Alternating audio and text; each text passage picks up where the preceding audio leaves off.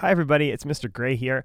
We had a great week this week. The kids were working really, really hard, especially after coming back from camp. So congratulations to them for working really, really hard this whole week.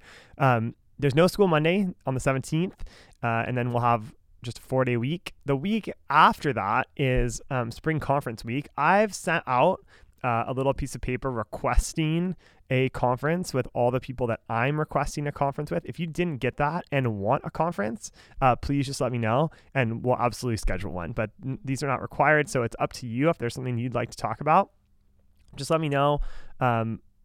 If you'd like a conference and we know what you want to discuss. So that's happening the week of the 24th through the 28th. And during that week, Tuesday through Friday are all minimum days. So Monday is a regular day, and the rest of the week, the kids get out at 1:17 to accommodate for conferences. In reading next week, and writing, we're starting new units, and these are like really, some of the biggest units of our year in terms of like intensity and what we expect from students. And so in Reader's Workshop, we're going to start our deep study of character unit. This is a really in-depth, it's a difficult unit and asks the students to do a lot of work. They're going to need to keep up a lot by reading their fiction books and doing work at home every day. And so this is a great time to ask your students, what are you doing in reading? And you're going to hear about different ways we're analyzing characters and setting and theme throughout the next few weeks.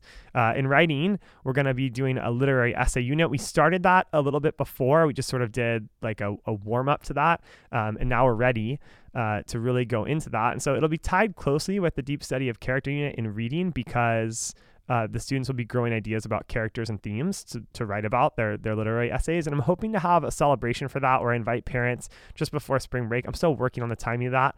I need to plan a little bit more far in the future to see where that's going to work out. But I think the week before spring break is what I'm looking for that. In math, we're going to continue our expressions and equations unit, which is algebra. We're going to get into a little bit about the distributive property, and we'll have a mid-unit assessment on Thursday. So we're going to go over expressions, writing equations, solving equations. The distributive property is all going to be part of the mid-unit assessment on Thursday. And then we'll continue to review our basic skills, which is another thing that we're going to be doing over the next several weeks. In history, we're doing some background research this week on Alexander the Great and whether or not he was really great. Was he an evil tyrant and a terrible conqueror? Was he a wonderful leader who led troops to build one of the greatest empires? We're trying to figure that out. And the kids are going to actually write an argument about that in class on Wednesday. So we're doing a little bit of research today, Friday. We started yesterday on Thursday, and then we'll sort of wrap that mini unit up on Wednesday. And then we'll get into some Greek mythology next week, which should be really fun.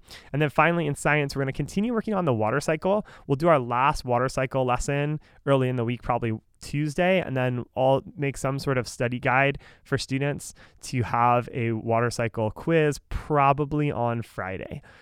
So there's more to come with that. Depends how some things work out during the week, but that is what's going on in all the academics. Otherwise, I hope everyone has a really lovely 3-day weekend, and thanks a lot. We'll see you next week.